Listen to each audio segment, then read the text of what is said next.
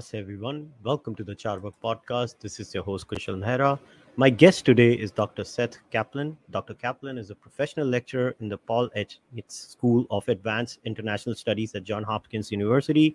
He's a senior advisor for the Institute of Integrated Transitions and a consultant to organizations such as the World Bank, USAID, State Department, and OECD. Dr. Kaplan, thanks for coming on the podcast. It's my honor to be with you. Thank you for inviting. All right, so guys, today we're going to be discussing two particular opinion pieces that Dr. Kaplan wrote for the Heterodox Academy. So I'm just going to give you guys the names of the two opinion pieces. The first one was Religion, a Viewpoint Diversity Blind Spot. That was in June 2018. And the next one was something that Dr. Kaplan wrote recently. It was called Knowledge and Religious Belief, How Secular Assumptions Can Sideline Heterodox Viewpoints. And this was written in July 2021. Now, as you guys know, this is the Charvak podcast. And when it comes to heterodox viewpoints, Charvak was one of the darshanas in India that was a heterodox darshan. So I immediately got attracted to this particular essay, especially the second one about knowledge and religious belief. So, Dr. Kaplan, I actually wanted to start with this premise. Why do you think religion or the religious point of view has been, I don't know if sidelined is the right word, because in the academia in general, and I don't think so this is a particular trend in the West, because I think it has now become a sort of a universal trend across the globe. So why do you think that has happened? I think it's clear if you look at the history of intellectual thought in the West, that the Enlightenment, particularly the latter Enlightenment, I think the early part of the Enlightenment was somewhat different. But the latter Enlightenment, which you can think 18th century France and elsewhere in Europe, took on a very anti-religious tone or flavor. Part of that was in reaction to the fact that the church or the religious authorities in Europe, I mean, the Catholic Church most notably, but not only the Catholic Church, was not open to new viewpoints.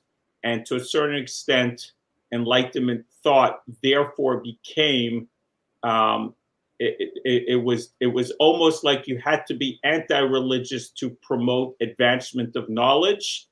And then this became somehow the underlying belief system, I would say, underneath a lot of the knowledge production. It took a long time to reach the state we're in now, where it's literally anti-religious, but it was always there. And it was especially a dominant part, I would say, post-1960s. If you went back before 1960s, you could find some very prominent religious intellectuals that were based in universities.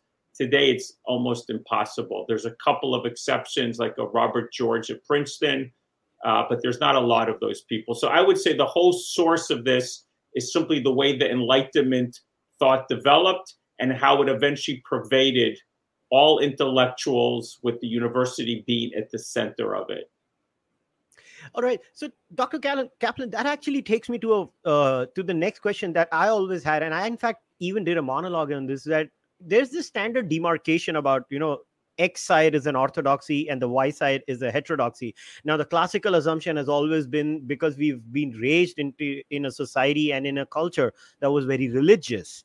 Now, in that scenario, obviously, usually the orthodoxy was always the assumption was that the religious people or the religious groups were always the orthodoxy, and there was this Enlightenment scholarship that was the heterodoxy that was challenging the orthodoxy. But I've always found this to be, I don't know, as someone who sits outside and observes what's happening in the West as an outsider, sometimes I feel that orthodoxy and heterodoxy maybe are force-fitted into the religious and the irreligious groups, and it may not be the case every time, because as one can see now, the way academia has kind of transformed now, that I think now the irreligious have in a way become the orthodoxy, and the religious are the Yes. heterodoxy now. So don't you think we should be a little more flexible in how we define the orthodoxy and heterodoxy, considering our current realities? For sure. I mean, a different way to think about it is a group that is dominant will try to push out competing or heterodoxic ideas, and a group that's in the minority will, by its nature, be more of a promoter of heterodoxic thoughts, and more of would just be more of an idea entrepreneur, more entrepreneur with ideas, more willing to challenge assumptions. So if you think of it that way and get away from the religious versus secular, you can see that when religion was so dominant, and I would say this is especially true when religion is dominant and it's very vertical, very hierarchical. I mean, you can think of this with the most extreme being the Catholic Church, but you can find other religions that are very vertical and therefore power is centralized. In that case, for sure, religion would say this is the orthodoxy and everything that's against it is wrong or on the margins. And today, when you go to a university, or actually you go to the West in general, and I don't think this is specific to the university, because I think most elites in the West now have a set of values which are secular and to a certain extent anti-religious, depends upon who you're talking to, but because they become so secular, now that is the dominant norm or dominant way of thinking, and religion by definition becomes marginal, heterodoxic, opposed. So I think it's best to not think of it as religious versus secular, but it's something to do with the power dynamics and the nature of how that power is used. Now that's a very interesting scenario, which leads us to, and this is something that you actually touch upon in some detail in your essay, and where you talk about things that, for something that is so integral to our life, like religion. I've always said this. Now, obviously, I'm a Charvak, like I'm a disbeliever myself, but yes. Now I always say this, and I have very much to the anger of my fellow disbelievers inside and outside India. I mean, I have friends in the West too, and I always had this theory that disbelief started with, okay, you might believe in XYZ, leave me the hell alone. Then when the religious people became more tolerant of this point of view, the disbelievers were like, okay, now they are tolerant, let me push a little more. And then we reach new atheism. New atheism comes with obviously the Four Horsemen and a very robust and a very aggressive response to religion, which is, religion is a mind virus. We need to throw the baby out with the bathwater. And once the baby is thrown out with the bathwater, there is an empty space. And then secular humanism, or nowadays whatever is coming through, maybe some post-structural or postmodern thoughts, they're trying to fill in the gap created. But still, a huge swath of the world, even America, I know polls say that 25% or 30% of Americans now have lost their religion, 50% of Europe has lost their religions. But I was looking at some Pew poll data and some other data that even within those groups, it's not like they're absolute skeptics. They believe in new age beliefs. Like, yes. I was shocked to see how many disbelievers have new age beliefs, like energy, and some even believe in some weird sort of woo-woo. But the point is that society is still by and large very religious, but we are trying to push society in a very different directions. So how do we make this point? Like, whenever I try to make this point to my fellow disbelievers that, look, we're throwing the baby out with the bathwater, I don't know if that's the right thing. We need to hold on, maybe push the brakes a little and listen to the religious point of view, because even if we don't like it, most of the things that we do in our lives, like, most people don't want to accept it. Like, I asked my friends, why is Sunday a holiday? You might say now the government has decided it, but Sunday started to be a holiday because it was the day of the Sabbath. It was a religious idea that now has been kind of disengaged from its religious roots, and now everybody just says Sundays. Even in India, we have Sunday as a holiday, by the way, and it's not a Christian country. Yeah. So first, for the sake of transparency, I am not a disbeliever, and we can discuss that. I come from a secular home. and decided relatively early in my, well, not when I was a child, but when I was in my late 20s, that religion was better for me, for my family when I would get married, and better for society. And since I'm not a hypocrite, or I try not to be a hypocrite, I'm Jewish, so being Jewish is a little bit different than being Christian, surely be different than being Muslim, being Hindu. And so I made a conscious choice to become religious, become what we would call Orthodox. And I can discuss why. But I think, the thing is, the human, you, me, people, we are ingrained, we are deeply spiritual. All humans are deeply spiritual. We cannot live and be healthy as people without somehow satisfying some sort of spiritual yearning. What institutionalized religion does is funnel it, structure it. For believers, obviously, it's true. There is a revelation.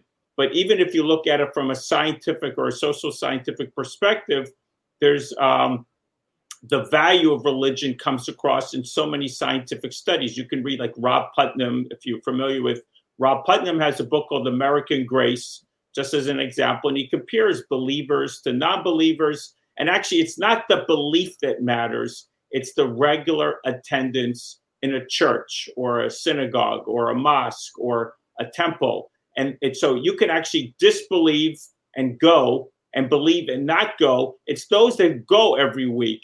They accept certain norms. Their attitudes change. They become more generous. They volunteer more. They give more money. So there's all these things that you can find about religion being a positive influence. So I would just say, in terms of this debate, it's a bit of for me, an artificial or not a real debate, whether we're religious or not religious. We are all spiritual. To deny the spirituality of humans is to somehow deny reality. You can find studies, books, or just be among people, see people, travel to many countries and see the way people are. Of course, if you want to stay in your office in Oxford or whatever you may be in a university, you could really think that people are not spiritual, but I would say that's certainly not the case. So given the spirituality, the question is, what's the value of religion versus no religion? And I look at the West right now, and I look at like polarization and the political tribalism, and I wonder how much of that is a product of some of our lack of structured religion. Obviously there's other factors, but when we stop training children, for example, to be virtuous, and we stop socializing people in certain norms and values about how we treat each other, eventually that filters through to the whole society and to our politics. And so far, the results aren't great. So I think it's a question, if you want to be without religion, and I certainly think on an individual basis, we are capable as individuals to being not religious and having an intellectual journey which can do everything, if not more, than a typical person can do in religion. The question is, can you reproduce that at scale? And I am highly skeptical, without structured, institutionalized religion, whether you can create the same benefits of religion in populations that are millions, tens of millions, hundreds of millions. And I think there's no evidence historically that that's the case. And I'll just say one more point. And if you look, for example, I think one of the main critiques of religion is that it causes violence, it causes divisions. And I think that's true. One of the reasons the Enlightenment became anti-religious is not only the fact that the church was against new knowledge or against new ideas, but also Europe had wars of religion, 16th, 17th, 18th century. Tens of millions of people died.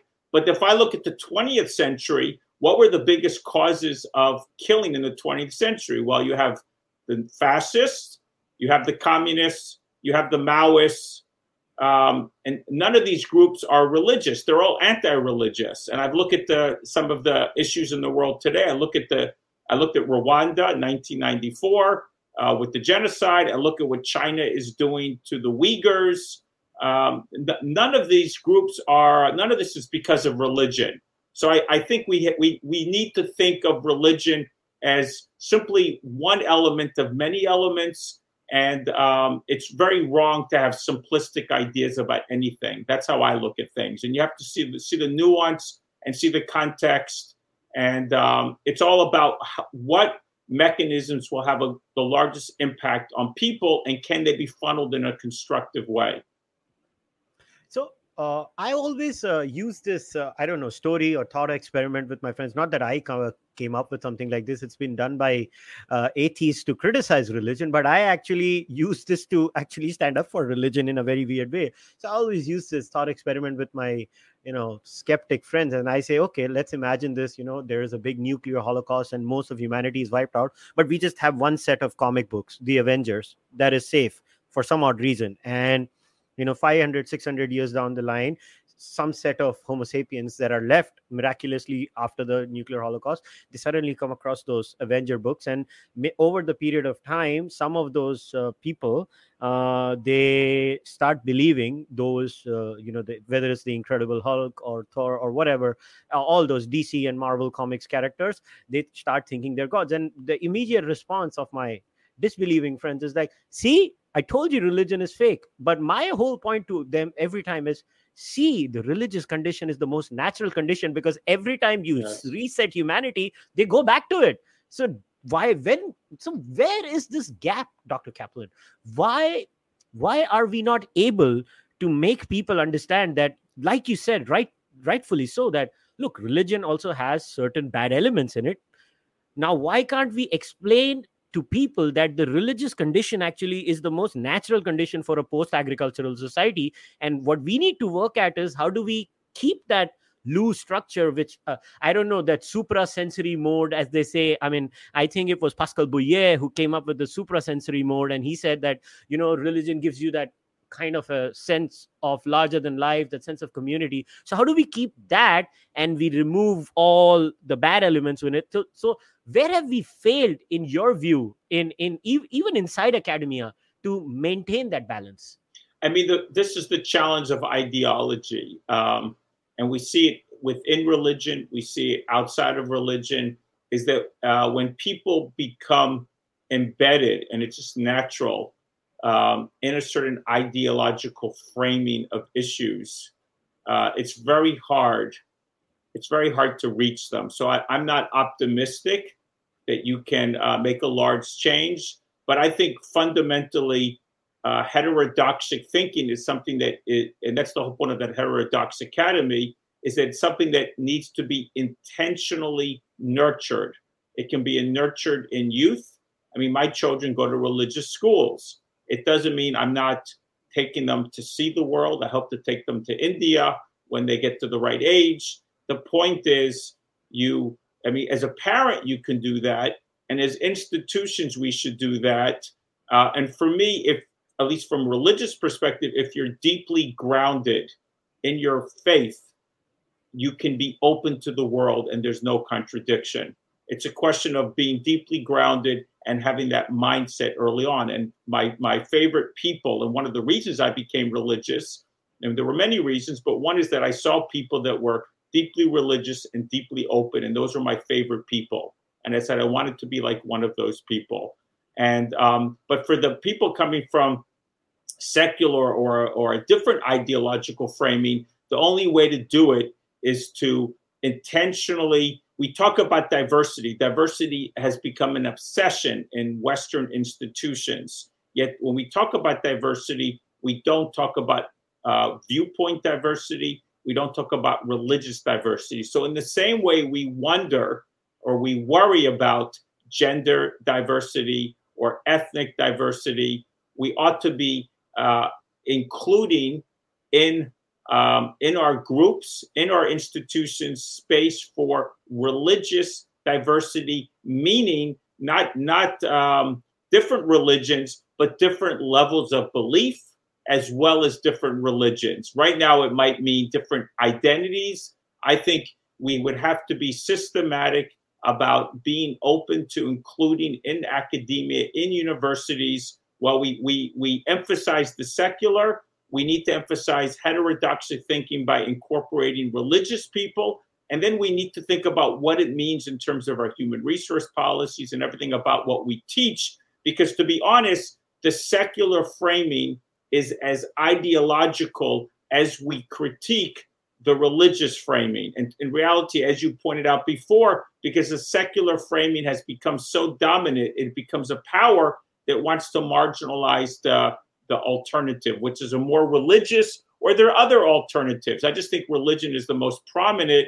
It's not the only. In the same way, if we really believe in diversity, if we really believe in chasing knowledge and pursuing knowledge, we must be equally open to including religion, different religions, different types of beliefs. Obviously, there's always some things beyond the pale, as we would say, if that translates to Indian English, beyond the pale, beyond what's reasonable. We're not going to include someone who believes in human sacrifice or something like that. There's always things you can point out, but being an evangelical Christian, a very religious Christian, or a very religious Catholic, or something like that in the United States, it's really hard to find such people. White evangelical Christians in universities are probably the most marginalized today, more marginalized than ethnic or racial minorities. So I think if we're true to our own beliefs, if you want to make change, you have to use the language of diversity, use the words that we speak in terms of being inclusive, and simply translate it and then incorporate it across these institutions to make sure that we intentionally include religious believers. And if we don't do that, we are quite the hypocrites, because we say we believe in these things, but we actually typically only mean these things for some groups. We don't mean these things for all groups, which by definition is we're failing our own values, to be quite honest, if we believe in these values.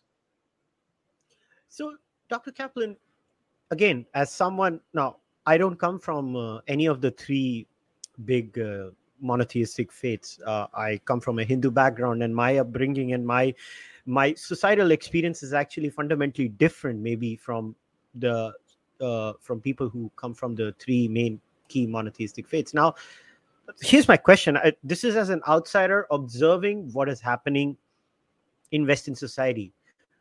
Do you think this problem becomes exceptionally aggravated in maybe an Abrahamic template where, like, I come from a Hindu background and I come from a society where plurality was a very normal and default condition.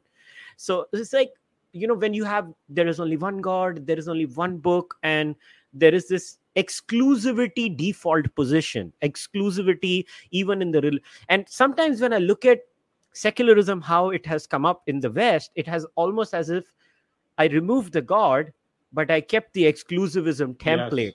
So even when I became secular, my behavioral traits were just like my past predecessors. Now, where I come from, so I'll give you an example. Let's say the philosophy of Anekantvad in Jainism, where we have the 7 steps, where it could be maybe this, maybe that, maybe this and that. It's not moral relativism. Eventually, Mahavira does say there is an objective truth, but it's kind of hard to reach to that objective truth. And my experience of living in India is that this battle between religion and science, like recently there's these photos of interns in NASA, and it was very unique, where the 2 Indian girls, or the 2 Hindu girls who were put there, they had the photos of goddesses behind them on their computer desk where they were working, and all the other interns did not have a single photo or nothing else, but they had their faith. They were showcasing their faith as if it's very normal, and when they do their scientific work, what they believe there does not happen. In a very weird way, I somehow feel like was it Stephen Jay Gould's non-overlapping magisteria, as if the Hindus kind of have imbibed the Noma on a daily basis, and they live their life on the basis of a Noma. Do you think having that Noma is kind of hard when you work in an Abrahamic template where there is exclusivism? Well, first, if you look globally, Hinduism is surely one of the most important religions in the world. The number of believers or followers must be over 1 billion. So we should just take the Abrahamic faiths and Hinduism and not include them on the same level, if I may just say that. And if you walk around India, and I haven't spent nearly as much time in your country as I would like, but it's really hard to walk down, let's say, streets in Mumbai and not feel the diversity. Being a person who is follows my nose, so to speak, and I'm very curious, and I walk in and out of every place, and it's so clear that you have one temple here. You have, besides the density of temples, the diversity between the temples it's very, very hard not to feel. And just the spiritualism in terms of the things going on that are spiritual street by street, it's astounding and hard to miss. And it's hard to find it in much else anywhere in the world. So India is very unique. I would say if you went to Africa, also incredibly spiritual. It's not as clear on the street. So surely there's other places like that. But so India is very unique. In terms of your question about the Abrahamic faiths, so first of all, I'm Jewish. So Judaism is somewhat different than it's the two religions that were outgrowths of Judaism. Not that Christianity or Muslims will always define themselves as outgrowths of Judaism, but from our perspective, they're outgrowths of Judaism, and they have elements of Judaism in them, and they went off in different directions, of course. And they both are great world religions with huge numbers of believers and their own histories and their own traditions. But the thing that's somewhat different between Judaism and those religions is that Christianity is a religion that with universal aspirations, and Islam is a religion with universal aspirations. And embedded in their beliefs as well as their language is the idea that everybody should be a believer. And if you're not a believer, you are people that need to be converted to the belief. And certainly, if you look at Western, whether it's colonialism wasn't unique to the West, but the idea that we are spreading some sort of enlightenment to people and that we're here to convert people, and the missionary element of Western colonialism, I think that was somewhat different. I can't say colonialism was unique to the West, because you see colonialism, if you look in the history of the world, everything that you could say was people being conquered was obviously some form of colonialism or something like that. But the point was this missionary element. And when you see Western human rights organizations today with their deep insistence that people need to do this and this and this, and I wrote a book actually on what were the core human rights that were truly universal, that would be universal in China and Africa and Middle East. And there's a few of them: thou shalt not kill, and some due process of law. There are a few of them that I think if we all came together, we would all agree. Yet the human rights organizations have a long list of many others, some of them in which we have no universal consensus, and they are still functioning as missionary organizations. And so from what you say, I think it's completely true that this element of this universalism has infused Western society. And now, to some degree, it works against promoting heterodox thinking in universities. But I don't think, back to your original question, that it's by definition part of the Abrahamic tradition, because Judaism, our beliefs is that there are these universal minimal standards, but we are not here to convert. It's possible, but it's very hard to be converted to Judaism. We consider ourselves one nation of many nations. And if you look at the Torah or the Old Testament, the Bible, and you read it and you read our books, the ideas of what it means to believe in one God, it's completely different. So I don't think it's innate to the idea that you have to be, if you're monotheistic or you believe in one of these faiths, especially my faith is that you have to have this exclusionary vision. My faith, by definition, assumes we are we, you are you, we have our beliefs, you have your beliefs. Yes, there's some minimal, what we call this. There's actually if you looked at the Old Testament, you would look after Noah and the flood, and after after the flood was over, there's a section which is considered 7 laws, the 7 laws of Noah that apply universally, but basically all the laws that follow and all the history that follows are unique to the Jewish people. So I do not think you have to be exclusive and monotheistic.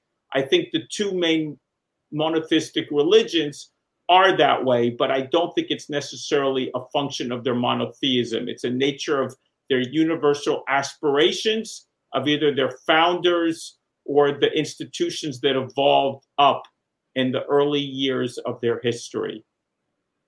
Yeah. So actually, I actually agree with you. And in fact, I would say that this problem now that the world is facing in terms of viewpoint diversity is uniquely because of the way, as you've observed, maybe Christianity and Islam are set up in their current avatar, where there is this expansionist streak and the expansionist streak along with the exclusivist streak. And sometimes I almost feel as if I clearly remember when a few years ago when I was reading Peter Boghossian. As a humble student of philosophy, I was trying to read different books written by different people, and Peter Boghossian is a professor of philosophy. So I remember reading his book, A Manual for Creating Atheists, and I was just sitting there in my corner after I was done with the book. I was like, why would an atheist want to write a book like A Manual for Creating Atheists? That is such a I don't know, Christian thing to do, where I need to go out there, I need to save you, and it's almost as if the atheist now wants to save you from Christianity and all those religions. And I was like, this is just Christianity without the God. And it's in the DNA of Western society. I mean, Islamic society is different. And to be honest, when I was in Pakistan, I can recall, because Pakistan's a little bit more on the edge of the Islamic world, people tried to convert me. When I've been in Africa and elsewhere, people have tried to convert me to Christianity. I mean, it's in the DNA, and so even if people are no longer religious, this idea that they are saviors of other people, for me, I mean, even the fact that our political tribalism, I think it's partly because people are not religious. So politics have replaced religion to some extent, as has sports teams and so on and so forth. But the fact that they feel that those who don't have their beliefs are somehow unenlightened and somehow they're ignorant. And this is especially true for the more on the left than the right, because the right is more in the minority. But this whole idea is that we need to convert you, that you're unenlightened, that something is wrong with you if you don't accept our beliefs, you're ignorant. Honestly, now it gets to the point that you might be racist if you don't agree with our viewpoints. I think all of this is just, you could argue it traces back to something in the culture that went back to Christianity. Of course, you could always ask, was that somehow in the culture before there was Christianity? I have no idea. Can you find some of this in the Greek thinking that predated Christianity? I mean, where does it come from? I mean, at this point in time, it seems to come from the Christian universalism, but could we argue that some of this is embedded in some Greek thinking about abstract universal ideas that predates Christianity? And I cannot answer that, because obviously it's very hard to entangle historical and cultural forces that shape where we are today. Yeah, it's a unique phenomenon, and something that was written, this was written by an Indian-American thinker, Rajiv Malhotra, where he had said that there are 2 distinct worldviews. There's the Christo-Islamic worldview, and then there is, I would put the Jewish worldview very similar in that sense to the Hindu worldview, where on one side, I think the Christo-Islamic worldview can give you tolerance. And while on the other side, when I talk about the Jewish worldview or the Hindu worldview, that obsesses on mutual respect or equal respect. As in, you can do your thing, I can do my thing. I mean, I clearly remember when Mr. Malhotra had said this. It's like, don't you think tolerance is the most condescending thing you can do to someone? As if, you're sitting on the dining table and you tell someone, I'm tolerating you on the dining table because I obviously don't agree with you, but let me tolerate you and let me have a nice meal with you. I was like, that's so condescending. What we actually should not aspire for tolerance.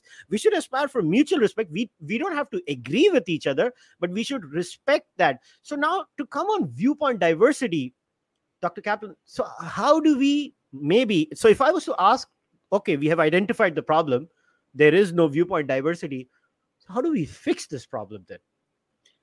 Again, I think it goes back, and you're true. I mean, there are cultures, and this idea of tolerance, even this idea of dialogue.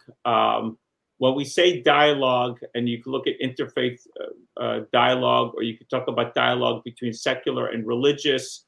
I think there's often the problem is that you're unless you're accepting the fact that somebody can have completely different beliefs and completely disagree with you, and you're bringing people who are not on the weak side, so we say, but people who are more on the extreme side. Not that extreme, I don't mean extreme in terms of a negative, but people who are very firm and very clear in their beliefs and are not going to change their beliefs. And if you want to have a proper dialogue, you want to have a proper anything, you have to bring those people together. You can't be asking people to drop to somehow have weakened their beliefs to participate in the dialogue. And too much of this type of interfaith or secular religious dialogue is not between true believers. And if you have true believers together, you have to have a high, it's not about tolerance anymore. It's about, you use the term respect. I would just say it's, if you truly believe in another person's dignity, you have to be able to accept them with their beliefs. Obviously, as I said before, there's some sort of minimal, not maximum, some sort of minimal standard that, and beyond that standard, I would not accept people who wouldn't let women go to school, for example, and don't believe in and have beliefs against like due process. There's certain things that I would not consider acceptable for me. I have some minimal standards. We never want to give up our minimal standards. Tolerance gives you the idea that either I don't really care that you might have completely different beliefs. You have to sort of be somewhat close to me, or that there's no standards at all. And I'm against, I think people should be strong in their belief, and we should respect them and give them dignity. At the same time, it's crucial that we have at least some minimal standards. So going back to your question of how, and I don't want to, I'm sorry if that was a bit of a tangent, but the how, it has to go back to how we raise youth. And I think, at least in the West, one of the great problems about how we raise youth today is we do not expose them to heterodox beliefs. We pamper them too much. We spoil them too much. We overmanage their time. They're not risk-taking. They're too easy to be hurt. When I hear about what goes on with people being upset by language and upset by debates, it's almost laughable. I mean, if you, for better or worse, you come into my house and there's arguments, at least a few every hour in my house. It's simply, it's tiresome. And my children, I wish they were a little bit easier to deal with sometimes, but it's in their blood to disagree. And we're just constantly disagreeing. And because we keep, as you said, the Sabbath, we keep the Jewish Sabbath, there's a day when there's no schedule and they get to go crazy. And I don't know how that will affect them as they get older. But certainly if you want children and the next generation to be heterodoxic in their thinking, they need to get out of their special neighborhoods where everybody thinks like them. They have to have some free roaming time.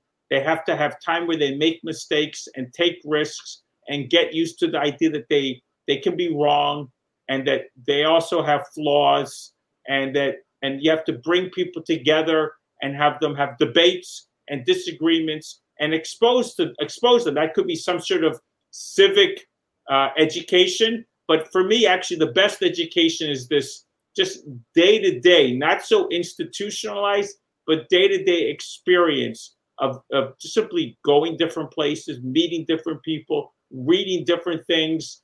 Get out of your bubble. That's a bubble not only of ideas, but it's a bubble of lack of risk.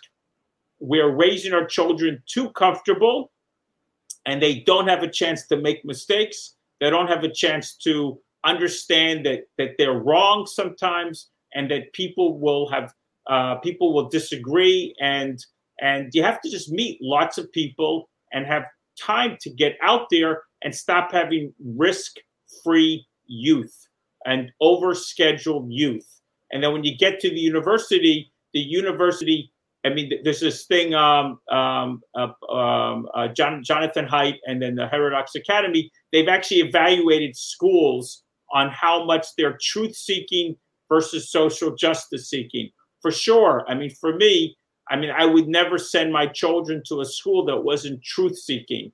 If we're truly truth-seeking, there will be in the DNA of institutions this idea that different backgrounds and different ideas, they can all contribute. When we are ideologically driven, which could be religious, could be new religions like social justice, whatever you want to call them, it could be the religion of atheism. Sorry to push back on that, but the religion of atheism, whatever it is, if we are fixated on certain ideas, we are no longer truth-seeking. So, I mean, the idea of all learning, I obviously, my kids spend half their day learning religion, half the day learning secular subjects. But even in our religion, that religion is geared towards what we would consider truth-seeking. So it's built into their idea that when they engage with other subjects, they are truth-seeking. And that by definition should, again, it depends on the family, it depends on the community. And I chose a certain community where I knew they would be open to different ideas, is this idea that they can appreciate music, literature, different cultures, and yet still be grounded in their religion. It's the same thing in university. You can be grounded in your values, whatever those values are, but you need to taste, experience, be open, and not find offense with people who think and believe things very differently. But I would think it really goes back to the way we raise our children. If you can't raise your children to be able to take risks, have failure, have pushback, be able to engage lots of people and be open to them, then you're actually raising your children to be intolerant, is how I would look at it. So, Dr. Kaplan, would it be fair to say that the Western society right now is going through a weird phase where, because of the tremendous progress, not just scientific, but material progress in terms of prosperity, till the extent that the average income, I live in a country where the average income is $2,500 to $3,000, and you're living in a country which is like if I remember correctly, it's around $60,000. Yeah, and it's almost as if the youth in America has run out of aggression, so they came up with microaggressions because they're simulating. Yeah, I don't know how else to say it, because I sit over here in India. I have family in America, right? So I can't ignore North America. Wife's a Canadian, brother lives in America, and I just sit here and I observe what's happening in the schools, or sometimes I just look at the American youth and I'm like, they're simulating pain. Like, it's missing in them, and they're trying to simulate pain, and they're trying to outrage about things that would not even occur in the top 100 of my problems in my life. Like, I don't know how else to say it. Like, I got real things to deal with. I don't know how to put it any other way.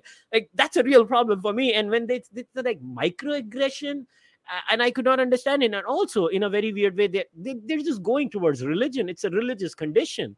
Again, they're finding a new religion in exactly the old format where, maybe there was the original sin then, and now privilege is the original sin. And then there are purity and pollution tests in the old religion. There are purity and pollution tests in the new religion, as if how anti-racist are you, or how anti this are you, or how anti that are you. It's just the same way. But in a scenario like that, how does heterodoxy survive then? Well, first of all, America is a big country, and we should just be careful to always understand the same way I would not view India in the way it's perceived in the media. I mean, and there's so much diversity. If I was in Kerala and then the next day I was in UP, absolutely, you would think you were in completely different worlds. It's hard to believe these are the same country. Or if I was up in the Northeast, some of the what we would call the tribal areas, as opposed to Mumbai. I mean, the contrasts in India are very hard to find in other countries, but the United States is 320 million people. And so there's great diversity, and every place is different and every school is different. But I think to some degree what you're touching upon is what I don't know if you know Maslow's hierarchy of needs. Uh-huh. And to some extent, as you get, it seems clear that when people have their basic needs satisfied and they get higher up on this needs, they seem to, there seems to be this idea that people search for things that are innate. They have this innate desire to search for things, an innate desire to have a sense of belonging, and this innate desire.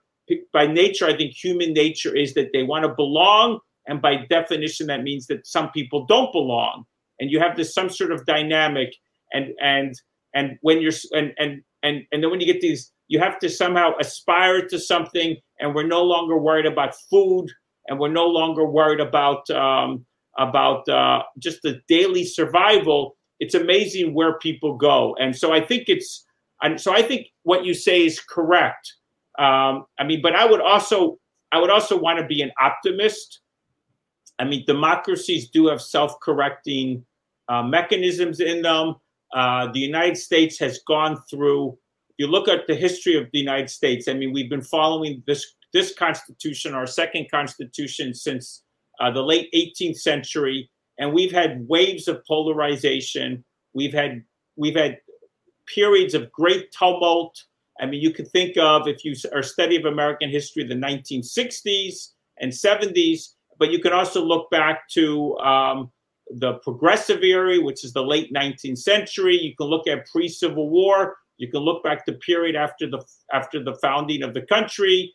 And you can find others. I mean, I can find 5, 6, 7 eras where you had periods of polarization and great disputes. And so when we look at what goes on now, we must always have a very strong historical perspective and not assume that the world is coming to an end. And so I like to be optimistic, but I do think it is true. And I think the main difference, which I think is the reason why this period is different than all previous periods, is the nature of the media and how the media has changed and how the media is literally driving conversations and forcing people into certain beliefs and certain tendencies which are very negative. So the way I would look at it is that, yes, Americans, the materialism has had some very negative people just, they're not risk-taking, they have it too easy.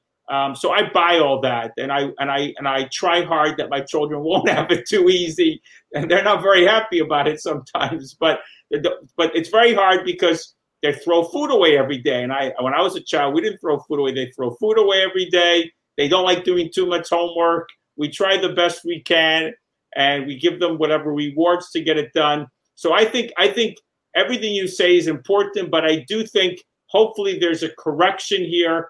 But I also think we have to focus on media change. We have to focus on school change. All of these things are essential. And to the extent that we don't undertake them, we will have problems as you worry about in the future. But I want to be an optimist, and I want to believe that there will be correction here. And I want to believe whatever the craziness, if you want to call it that exists today, 5 years or 10 years will go by, and it won't exist anymore. We had a period of McCarthyism, if you know about McCarthyism in the 1950s, and there was hysteria about communists, and people were losing their jobs in Hollywood, and people were losing their jobs in companies, and all of that stuff. And to some degree, we have some of this now. The difference, I think, is the media and the role of the media. And we just need to stay true to our values and we need to believe that this wave will pass and we will learn from it. So I can see the reasons for pessimism, and I have many friends that are pessimistic, but I will stay an optimist because I've seen the history, and I believe that we have self-correcting tools. We just have to use the tools. And I could give you many nonprofits or things like Heterodox Academy. People start organizations, people launch initiatives, people, I mean, whether it's lawsuits or gatherings or mechanisms to try to change universities. There's a lot of things going on, and we have to hope that these things will lead to better outcomes. I'm sure it won't be ideal. We're a very messy country with a lot of things that work and don't work at the same time. But that's the nature of America, the nature of democracy, where because things are so open, things always seem very bad. But I have to be optimistic that things will pass and some of this stuff will not last or stay in the schools forever. I have to think there will be a correction at some point in time. Oh, well, I'm glad because I'm in the same boat. I'm actually, in general, I'm a optimist when it comes to these things. So Dr. Kaplan, before we wrap things up, is there any new project or any new book that you're working on that you would like to tell us about? Yes, I'll tell you that people who know my work don't know my work for this issues that we've discussed. They know my work because I work on fragile states. I work on political transitions. I work on conflict prevention. And the thing that always grabs my attention, that I always focus on, is this idea of how society works. It's come up a few times in our conversation. I am, whatever it is, I'm obsessed by the nature of societies and the differences and the norms and the institutions and how they affect society. So I have a book that I'm working on that takes my lens of examining societies all over the world, and I'm focusing on the United States. And the main argument I'm making is people keep asking me, is the United States a fragile state? Because I'm an expert on fragile states. Look what goes on in our country. Look at what happened with the election. Look what's happened with our polarization. And the way I look at it is the United States has some problems, but on the whole, we are not a fragile state. We have such strong institutions. We have so many layers of institutions. We have such dynamic companies. We didn't do great in the pandemic, but we have such great pharmaceutical companies in our private sector. And we adapted, we managed, we came out of it relatively strong. And so on a national level, we're doing okay. We're not great, but we're doing pretty good. We should be confident. On the other hand, we have a lot of fragile neighborhoods. And my book is focused on the fragile neighborhoods across the United States, where they're fragile because maybe they're disconnected from opportunity, or they have what I would call social breakdown in the neighborhoods. But we also have some very well-off neighborhoods where we have alienation and anomie and suicide levels that are very high and drug abuse. And the question is, why are we materially wealthy and socially poor?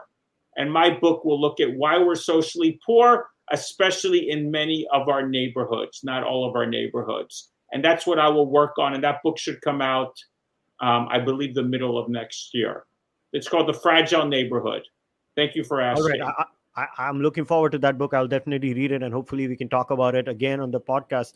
Dr. Kaplan, it has been an absolute pleasure to talk to you. Once again, thanks a lot for coming on the podcast. Thank you for having me, and good luck. Take care, everyone. All right, guys, time to wrap today's discussion up. So I'm going to leave the link to Dr. Kaplan's books. He's already written 3 books before this also, so I'm going to leave the Amazon links to all the 3 books. I'm going to leave the link to his website and to the blogs he's written in the Heterodox Academy. I will request all of you to go and check all of them out. Please buy his previous books too. I'll invite Dr. Kaplan again once the new books are out. If you like what I'm doing over here, please subscribe to the channel, like the video, leave a comment, become a member, subscribe on Patreon. You know the drill.